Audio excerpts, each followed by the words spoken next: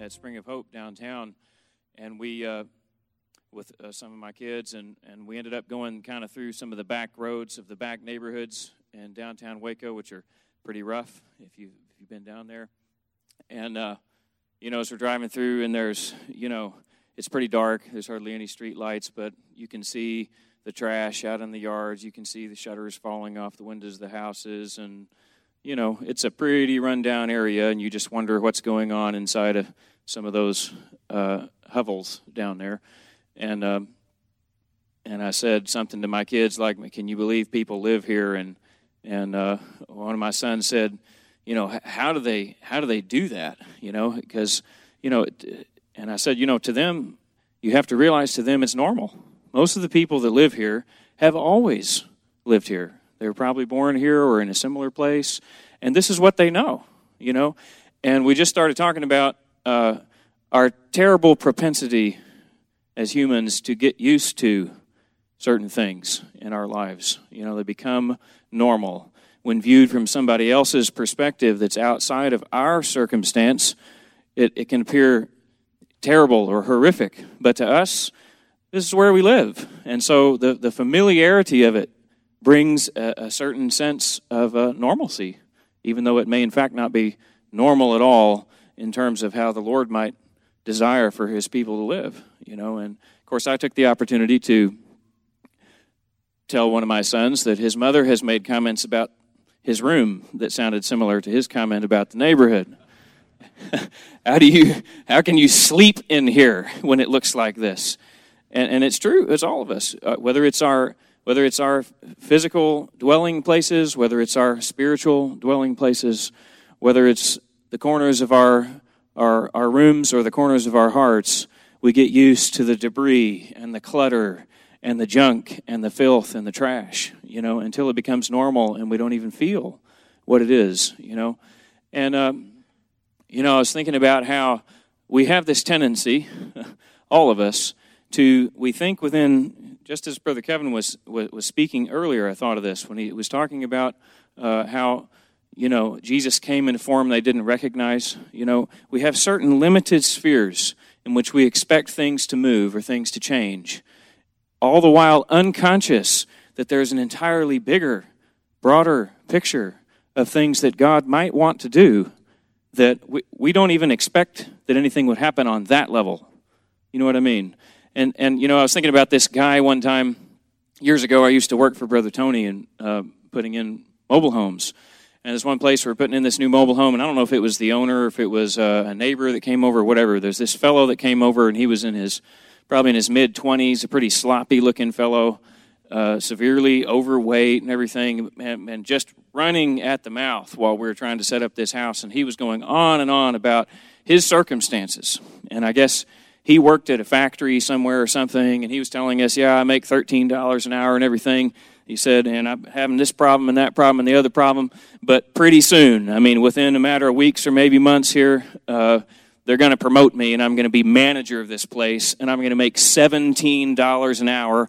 And then, and he already had all that money spent. It was going to fix his life.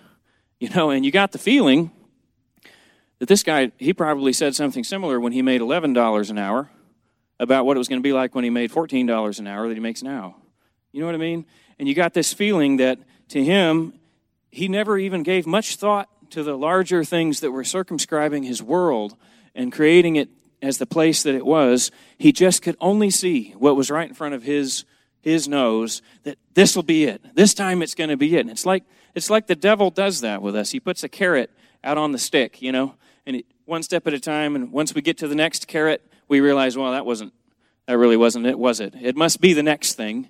Always thinking inside of the boxes that we've created for the possibilities that God might have for our lives, And an even scarier thought that came to me before the meeting when I was praying was, I remembered the story Brother Blair shared with us here one time a few years ago. You may remember about this lady named Hedda Cavalli, and she was Polish, I believe, and she went through the ordeal of World War II and the subsequent communist takeover. Maybe she was Czech, I can't remember. But anyway, she was in on all of those horrific things, and she was at one time part of they were marching the prisoners. She went to all these different prison camps and so forth. They were moving the prisoners from one prison camp where they had been, and I think they were headed to Auschwitz. I don't remember for sure, but it was in the middle of the winter. They're going through the snow, and, it's like at every turn, she said, even though things inevitably got worse, always there was that foolish human optimism that maybe this camp will be nicer than the one we went to before. People are always just convinced that somehow it's going to work out and things are going to get better. So there was that kind of optimism, even though people are dying along the way, and people would be totally exhausted, but you'd hear the shots behind you, and you knew they were shooting people that dropped from exhaustion, so you kept going. And how they were going through remote stretches where there was forest and stuff, and people would sometimes try to escape. And they would leave the long train of prisoners. I don't know how many of them there were, but there were hundreds at least. They would leave the long train of prisoners and escape out into the woods. And it was not really well guarded. A lot of times they succeeded in escaping.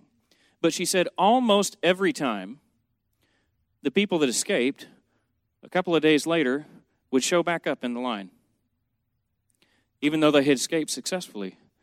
And the thing that they always said was, I just couldn't take it. I could not take the terrifying responsibility of being out there and not knowing where I should go or what I should do or whose door I should knock on to try to get help, because it was a dangerous place to be. And their freedom terrified them. Amen. And it's like there can be such a security in the things familiar that even while we tell ourselves that we hate this and we wish that could change, and we know that this is wrong, and so on and so forth, nonetheless, we're even more terrified of what would happen if we made a break from the whole thing. Amen. And so, once again, inside our little box, we say, I don't know. I mean, all things considered, I just don't know that I can really get out of where I am right now. Amen. Thank you, Jesus. And I thought of where it says in Isaiah, my ways are not your ways. My thoughts are not your thoughts. As the heavens are high above the earth, so are my ways higher than your ways, and my thoughts higher than your thoughts. Amen. Thank you, Jesus. And I just feel today, we can do the same thing even in a context like this, can't we? We can come to a meeting and we can say, well, we have a certain narrow limit, a narrow range within which we feel like, this could happen today, whether it's in the meeting at large or whether it's in my life. This is probably, it could be this or that. We don't really know, but within a certain realm, this is what we expect. Amen. And yet God may have a frame that's much bigger for us or for us. Amen. And yet we box him in. I thought about, it says in the Psalms, when it's describing the children of Israel after they've been led out of Egypt, and it's describing in Psalm 78, and it says, again and again, they turned astray, and they grieved the Lord in the desert. And it says, again and again, they tempted God, and they limited the Holy One of Israel. Just by our attitudes, by our lack of faith that could arise in our hearts, we can limit what God would do. And I thought about how Jesus would come to people, and he would say, he'd come to a man who was obviously blind, been crying out to him for help, and say, what do you want me to do for you? Amen. It should have been obvious to everybody what this guy might have wanted from Jesus, and yet he would require that person to step out and say, this is what I need. This is what I really need. Amen. It's never happened to me before, but it is what I really need. Amen. And I remember hearing a story from years ago, apparently, and some of you brothers can correct me that were there, but there was a fellow who we came in contact with in this church years ago who was blind. And there was a sense at one point that there was a movement of God, that God would want to heal this man. And he retreated from the move of God that was happening and said he didn't really want to be healed. Thank you. Now that sounds like a crazy thing to say. And yet the familiarity of it was more secure to him than the unknown of what was his responsibility going to be when his eyes were open. Amen? He was going to have to, his excuses were going to be gone. His reasons to feel sorry for himself were going to be gone. Amen? There on the other side, in his freedom, laid a terrifying responsibility that he was maybe unwilling to face. Amen. Thank you, Jesus. And I thought, Lord, that's how we limit you. That's how we limit you. We're simply afraid of what it's going to be like. But we've got to realize that the same God that would take that first step to set us free, if we'll stick with him, he's going to hold our hand for all the rest of the steps. If we'll just surrender to what he wants us to do and commit that we're willing to lose what it takes in order to gain what we've got to have. Thank you, Jesus. Let me read. Thank you, Jesus. Thank you, Jesus. Thank you, Jesus. This is the context of where that scripture in Isaiah. He says, "Ho, everyone who thirsts, come to the waters, and you who have no money, come buy and eat." Don't assume that you've got to have this and that in order for you to get what God has for you today. Yes, come buy wine and milk without money and without price. Why do you spend money for what is not bread, and your wages for what does not satisfy? Listen carefully to me, and eat what is good, and let your soul delight itself in abundance. Incline your ear and come to me. Hear, and your soul shall live. And then he says, seek the Lord while he may be found. Call upon him while he is near. Let the wicked forsake his way, his frame, and the unrighteous man his thoughts, and let him return to the Lord, and he will have mercy on him and to our God, for he will abundantly pardon. For my thoughts are not your thoughts, nor are your ways my ways, says the Lord. For as the heavens are higher than the earth, so are my ways higher than your ways, and my thoughts than your thoughts. For as the rain comes down and the snow from heaven and do not return there, but water the earth, and make it bring forth and bud, that it may give seed to the sower and bread to the eater, so shall my word be that goes forth from my mouth. It shall not return void, but it shall accomplish what I please, and it shall prosper in the thing for which I sent it. Amen. Amen. And as I prayed today, I said, Lord, that's what we want today. We want your word that shakes the wilderness places, that shakes the wilderness of Kadesh, the place of wavering. Amen, like it says in the Psalms. Amen, that splinters the cedars of Lebanon and causes the deer to get birth. Amen, that's what we want to hear today. And we want to let that word move in such a way that it blows out our frames. Amen, our little ideas of what our role is in this meeting or what might happen to us or through us in this meeting. God wants to blow those frames out of the way and let it be his ways, his thoughts, and his word. Thank you, Jesus.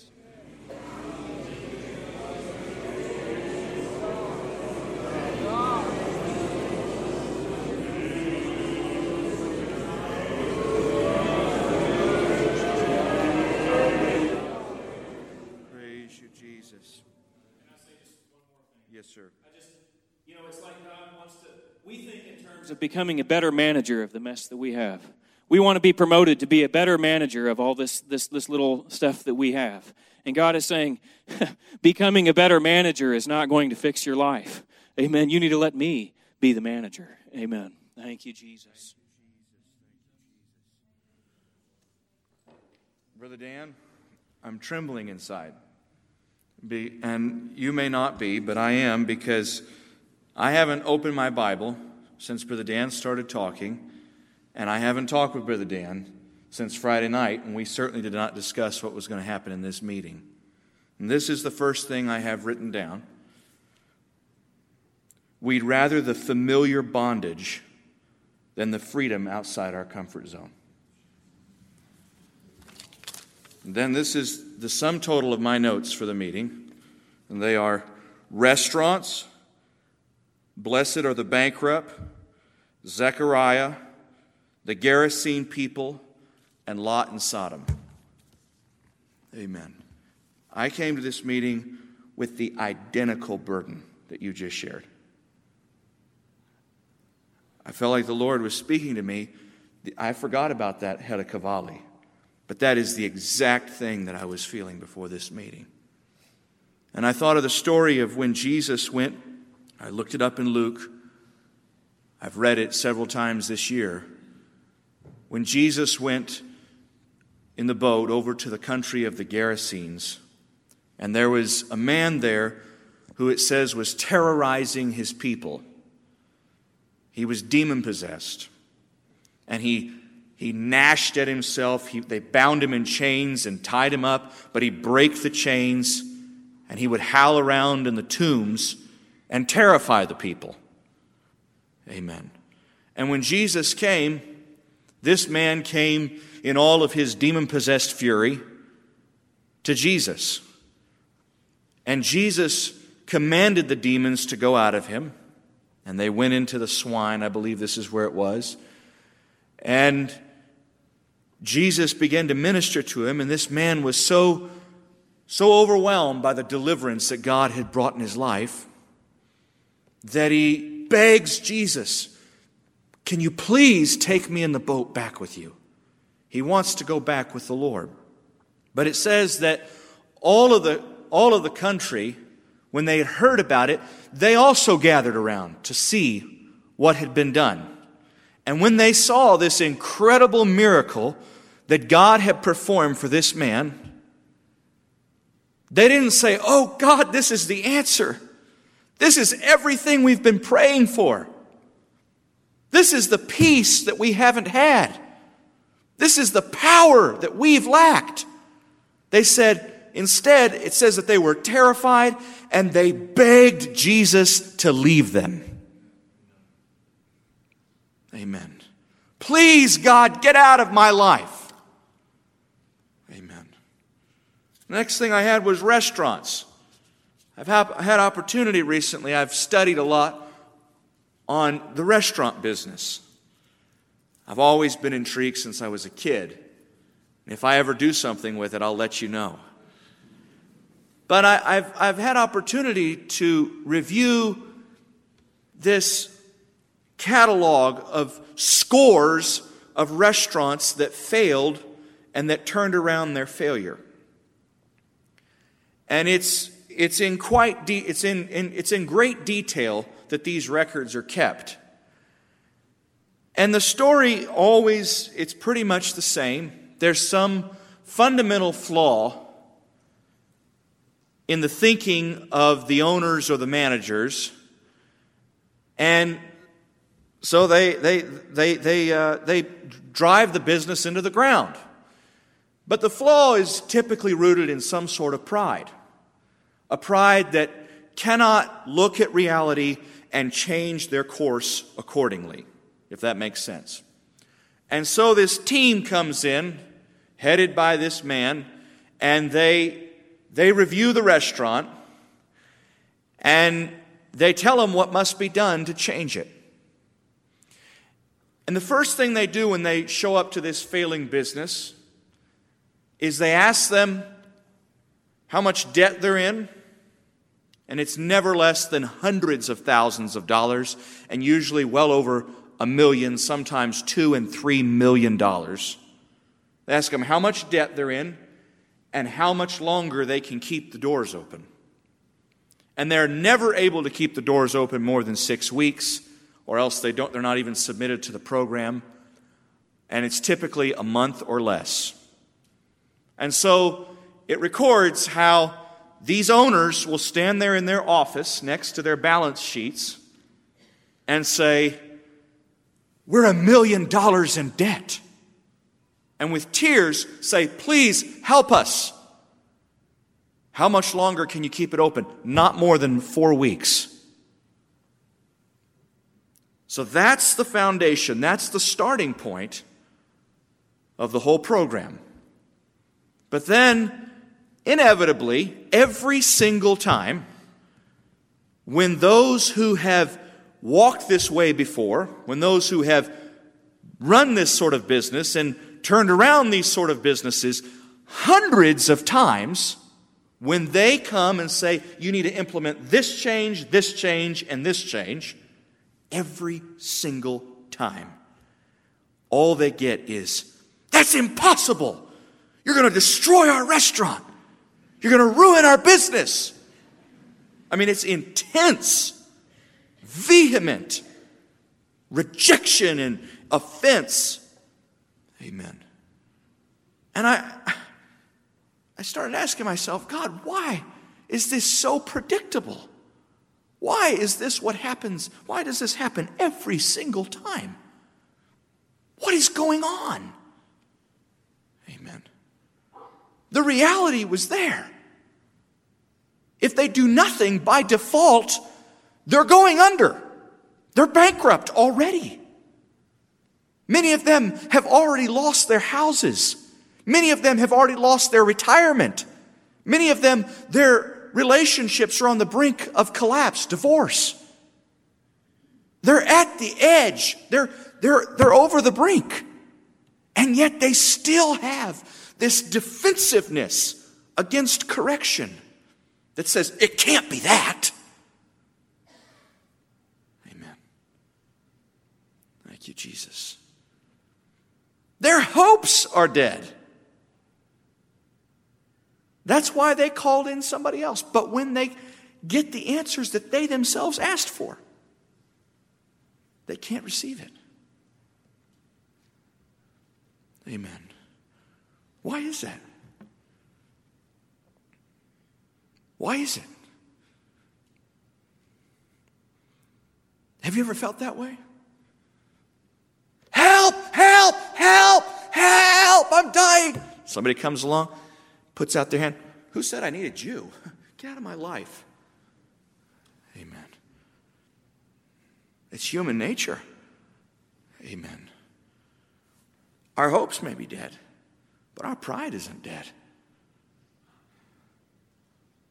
Amen. Our abilities may have failed, but our pride isn't dead. Amen. Thank you, Jesus. Makes me think of the story of that man. My kids love it. The Voice. Amen. I don't need your help. Amen. Thank you, Jesus. And I thought of all the times in the Bible, and that's what this list is about, when people came to the end of themselves, when they were hanging over the brink, when they were dangling over a chasm of hopelessness. And God reached out his hand and they slapped the hand away. Lot has just spent the most astonishing, appalling night any of us can imagine. He's had 2 men come into his house as visitors. And the sodomites in his town are so enraged by their lust. They want to abuse these men. They want to rape these men. And so they come and they beat on the doors of Lot's house. Send out those men. And Lot is desperate. He's pulling his hair out. And in his insane desperation, he offers to send out his daughters to pacify them. But they don't want that. And they're knocking his door down. And just before his door caves in, these men turn out to be angels. And they reach out and then boom, they strike everyone blind. And the next morning, when the clouds of fire and brimstone have already gathered, and the city has less than hours to survive, these 2 men take Lot by the hand and try to pull him out of Sodom. And it says that Lot hesitated. He resisted. He questioned why. What? Amen. What could possess him? Amen. What's going on in his thinking? I'll tell you exactly what was going on in his thinking. He had invested years, decades into his course, his plan, the ways that were not God's ways. Amen. He had told Abraham, you go your way, but I've chosen my way. I don't need to follow. I don't need guidance. I've learned what I need to learn, and I'm going my way. And Lot hesitated because he hesitated. He didn't want to see that entire edifice of his success story topple and burn with Sodom. He didn't want to turn his back on his own pride, on all the things that he had striven to accomplish. That's what kept him in Sodom so long. He kept believing that he could turn it around. He kept believing that there was enough, that he had the force, the righteous force sufficient to turn the situation around. But he didn't. Amen. And to admit that your entire life was a waste, that if you had submitted yourself, if you had truly come under submission to the voice of God, to the voice of God coming through relationships such as Abraham, to admit that was just too great. He was willing to risk his life. He was willing to risk the life of his family. He was willing to offer all on the altar of his own ego. Amen. But eventually, he did yield. And he went in a way that he would not go. And they let him out of Sodom. Amen. But Sodom was still in his family. His wife died. She couldn't make it all the way out. Maybe she was a driving force in his life. You don't need your Uncle Abraham. You don't need his guidance. Maybe she buttressed his pride. Maybe she was even more invested in this dream than he was. The angel said, do not look back. Don't turn back and be mindful of the country from which you had left, or else you're going to return to it and it's going to eat you alive. Amen. And she did. She turned aside. Oh, look what we're losing. Oh, look what we're losing if we go this way. And she turns into a pillar of salt. And Jesus says, remember Lot's wife. Amen. There are wives in this place tonight that do the same thing to their husbands today. Amen. Thank you, Jesus. How desperate do we have to get to hear God and say, Lord, forget about what I have to lose. I'm coming. Amen. Thank you, Jesus. Zechariah. He's a man of God, quote unquote. And he must have been for God to have chosen him of all the people to herald the first step in Messiah's coming, the return of Elijah the prophet. Amen. This man is likely approaching the age of 80. He has been serving God. It says that they were righteous in all their ways. He has been serving God, living for God his entire life. And he and his wife are devout and righteous in all their ways.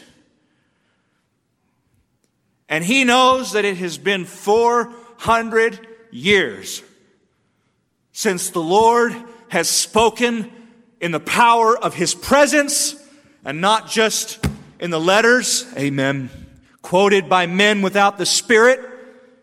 He's gone to church his whole life, and he's heard the priest get up and say, good morning, it's Sunday. Let us turn to chapter 12 of Matthew, and let us read from here. By this we may deduce that such and such is happening, and by that we might conclude. He's heard it all. He's heard all that his whole life, but he's never heard the voice of God. So when he goes in there to make the offering, there's got to be something still longing in his heart. God, are you there? God, is there anything more? And he goes in, and the promise of all the ages is handed to him in an envelope.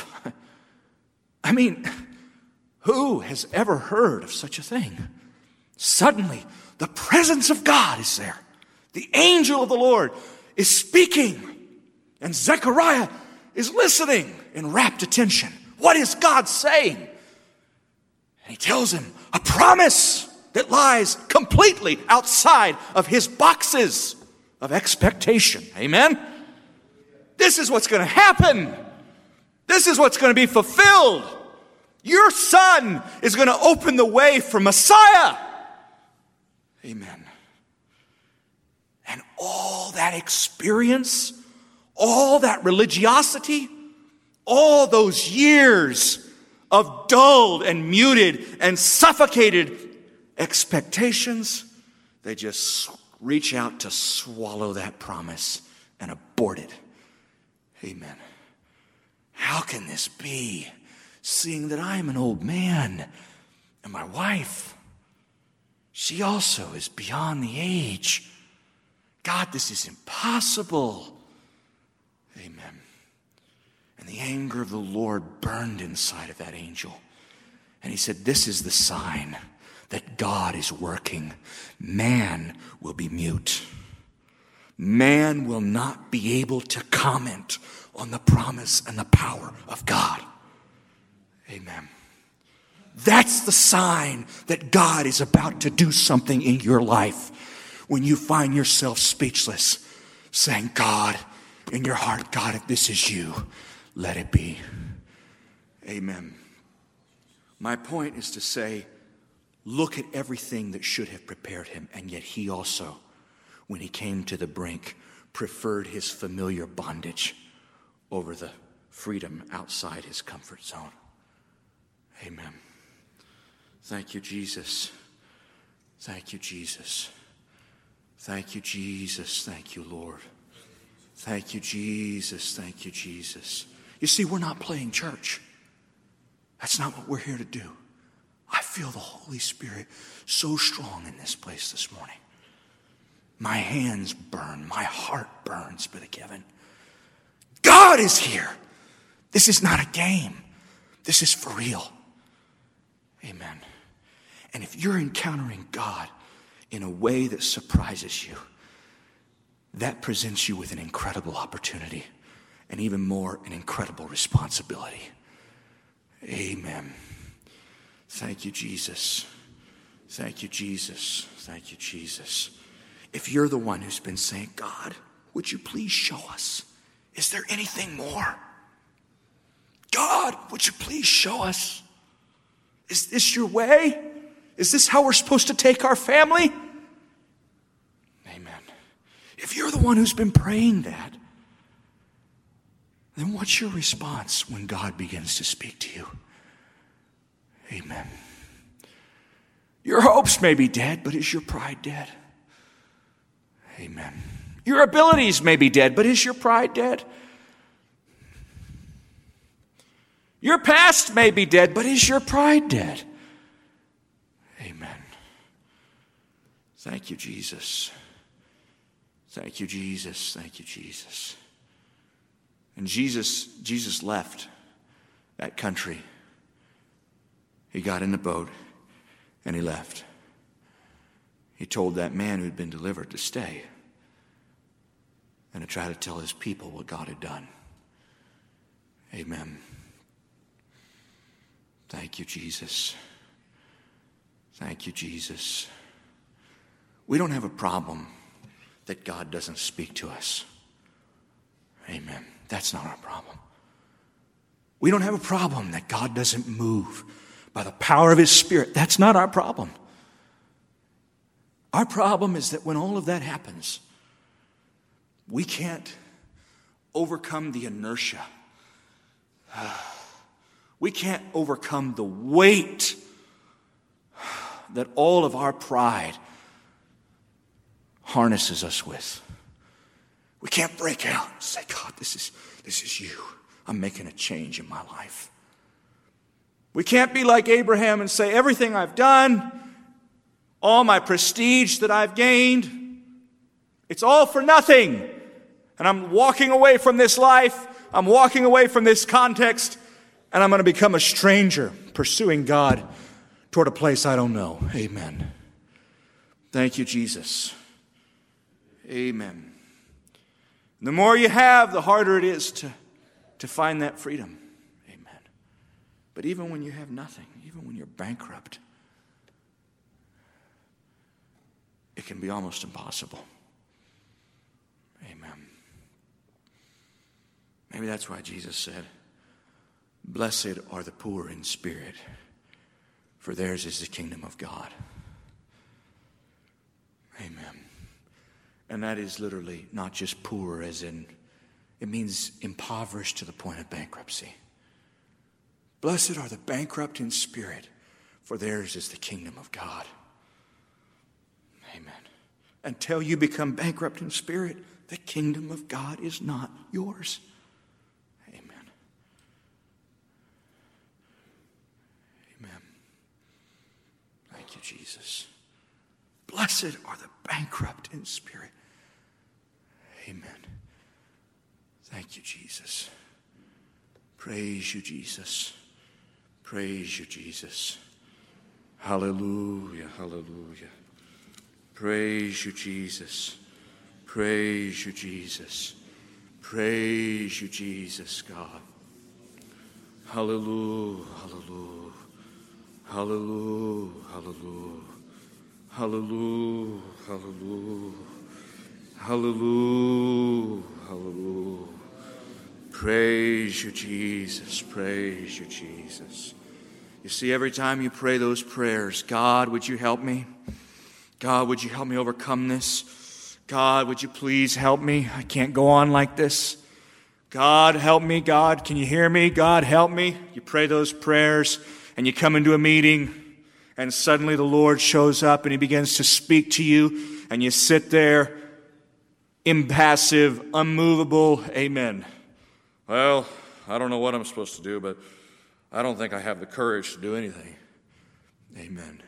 Every time you do that, God's going to speak to you less and less and less till finally it just becomes silence. Because every time He speaks and you don't respond, your heart is hardening. You're becoming accustomed to it. And familiarity breeds contempt. Amen. Brother Carl told me last night, he said, the very first meeting I ever came to, I was sitting there in the meeting. Amen. And my wife was sitting next to me. I don't think she was your wife yet, though. She was your girlfriend. And she was 17 years old and you were 18. Very first meeting he ever came to. And he's sitting there and she leans over and says to him, "Honey, I'm going down to the front to pray."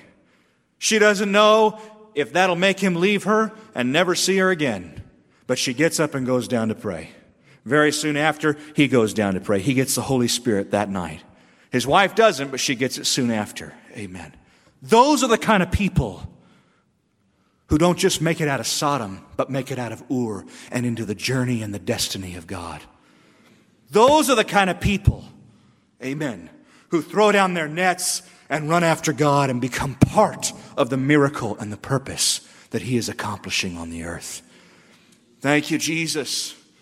Thank you, Jesus. Thank you, Jesus. Those are the kind of people who don't just walk away from the line on its march to the concentration camp and then merge back in, but actually make a break. Amen. And find the God who will lead them all the way. Amen. Thank you, Jesus. Thank you, Jesus. Thank you, Jesus. The kingdom of God does not come by careful observation. It doesn't come by thinking it over. Amen. From the heart we believe and are saved. And the question is God burning on your heart? Is God telling you, you can overcome it right now? You can make the change right now? Amen. Is the angel pulling at your wrists? Amen. If he is, then do something about it. Amen. Well, in Jesus' day, I had the exact same example of Jesus walking up to a blind man and saying, "What do you want me to do for you?" Why would he ask something like that? Amen. Because God is not going to nudge you by your obvious condition. Lord, you can tell I need something, so if you're here, do it. No. You are going to become a participant in this miracle. If you need something, God wants you to claim it. God, I need to see today like I've never seen before. Amen? There were no doubt many people in Jesus' day who were not healed. They were the lepers, all swollen and blistered in their white and crusty leprosy, sitting there unable to say, Lord, Son of David, have mercy on me. Amen. But those who said it were healed. Amen. There were many blind people in his day, not the least of which were the Pharisees. Amen. But they couldn't cross that line. They couldn't cross that threshold. Amen. But then there were those who could. There was the woman who got down on her hands and knees and pressed her way through the crowd. Amen. Because she was bankrupt. It says she had spent everything she had. Amen. Amen. And she laid hold of something that day. Thank you, Jesus. Thank you, Jesus. There were the men who ripped apart the roof and lowered their friend down in front of him. There were people who got his attention. Thank you, Jesus. Thank you, Jesus. Now, does God have your attention?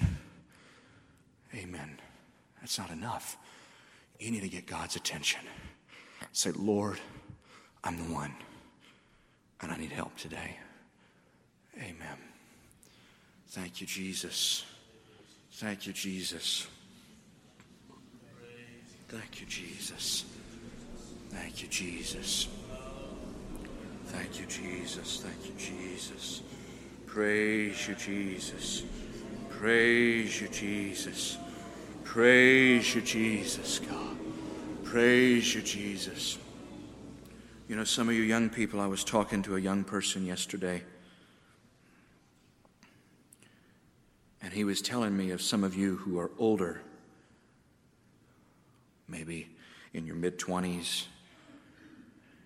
Amen. And you're committed to God, or so you claim to be. And you want to be a part of the church. Amen.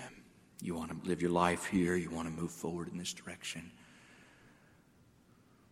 But there's a certain spirit that hovers over you of carnality and self-indulgence, even filth. Amen. And you're saying, I wonder if he knows who I am. That's not what matters.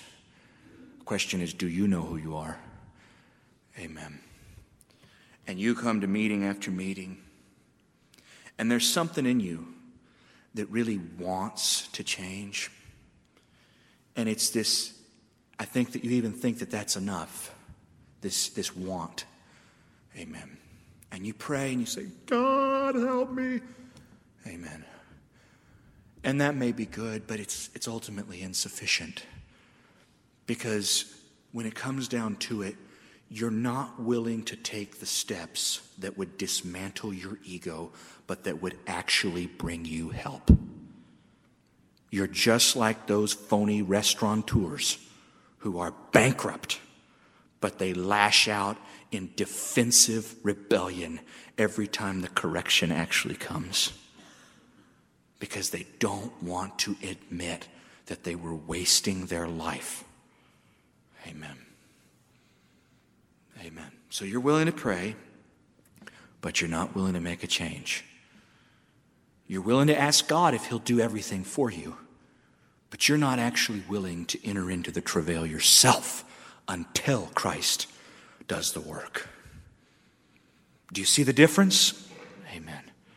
And you say, oh, I want to change. Amen. I want to change it. I know it shouldn't be this way. Amen. Thank you, Jesus. Thank you, Jesus. But I'm powerless. It just takes me by a storm. Amen. No, it doesn't. Right now, in this meeting, you are not powerless. Those sins have absolutely no hold on you right this minute. You don't feel a licking bit of it right this minute. You are set free right now.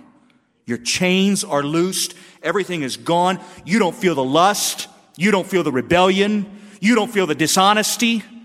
And if you would act and commit yourself to a course while you have the power, that course would carry you through in times when you felt less power than you do right now.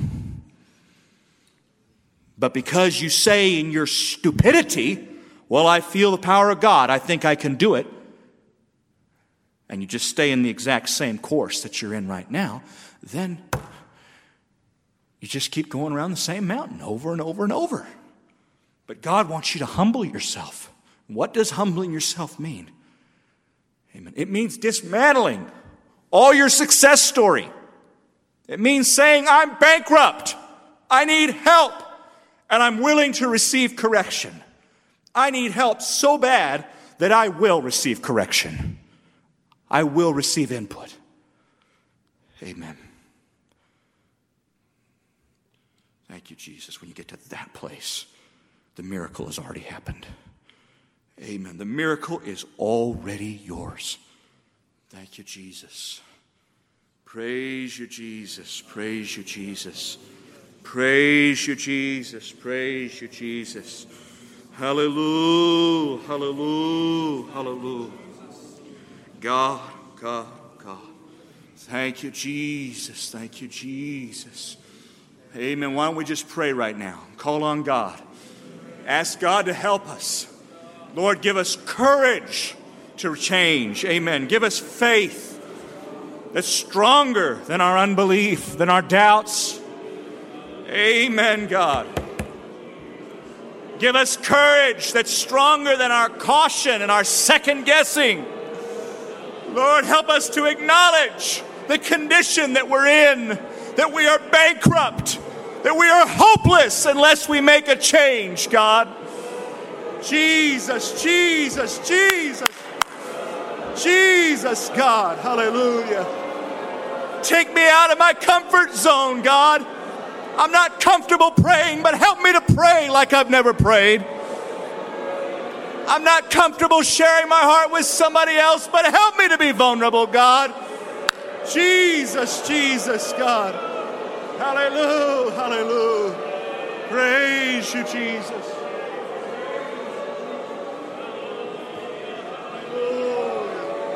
Hallelujah. Hallelujah, hallelujah. Hallelujah, hallelujah. Praise you, Jesus. Praise you, Jesus. Some of you were doubting. Some of you were losing faith. Maybe you're even doubting God. But there's no room for doubting right now. Now you're not doubting God. You're just afraid of Him. He's so real. We become afraid of Him. Before we were doubting He was there. Amen. The Bible says every word shall be established in the mouth of 2 or 3 witnesses. Well, look at the witnesses that are coming to you today. The Lord gave me the exact word that He gave Brother Dan. Amen. We both brought our witness to you. Not only that, but you know it's absolutely consistent with the Word of God, the Bible. That's another witness. But more importantly, most importantly, there is the witness of the Holy Spirit. There is a witness that God is convicting and moving in this meeting today. Your heart is burning within you. And if you can't hear that witness, then you cannot hear us. Amen. Thank you, Jesus. But if God is confirming His word to you, there's a promise entailed in that word. That's what this is all about, after all. It's freedom. It's liberty. Amen. It's setting the captive free from these chains. Amen. So if you feel that, and you feel the courage to act on that, amen. Thank you, Jesus. Find out how to do it and do it now. Amen.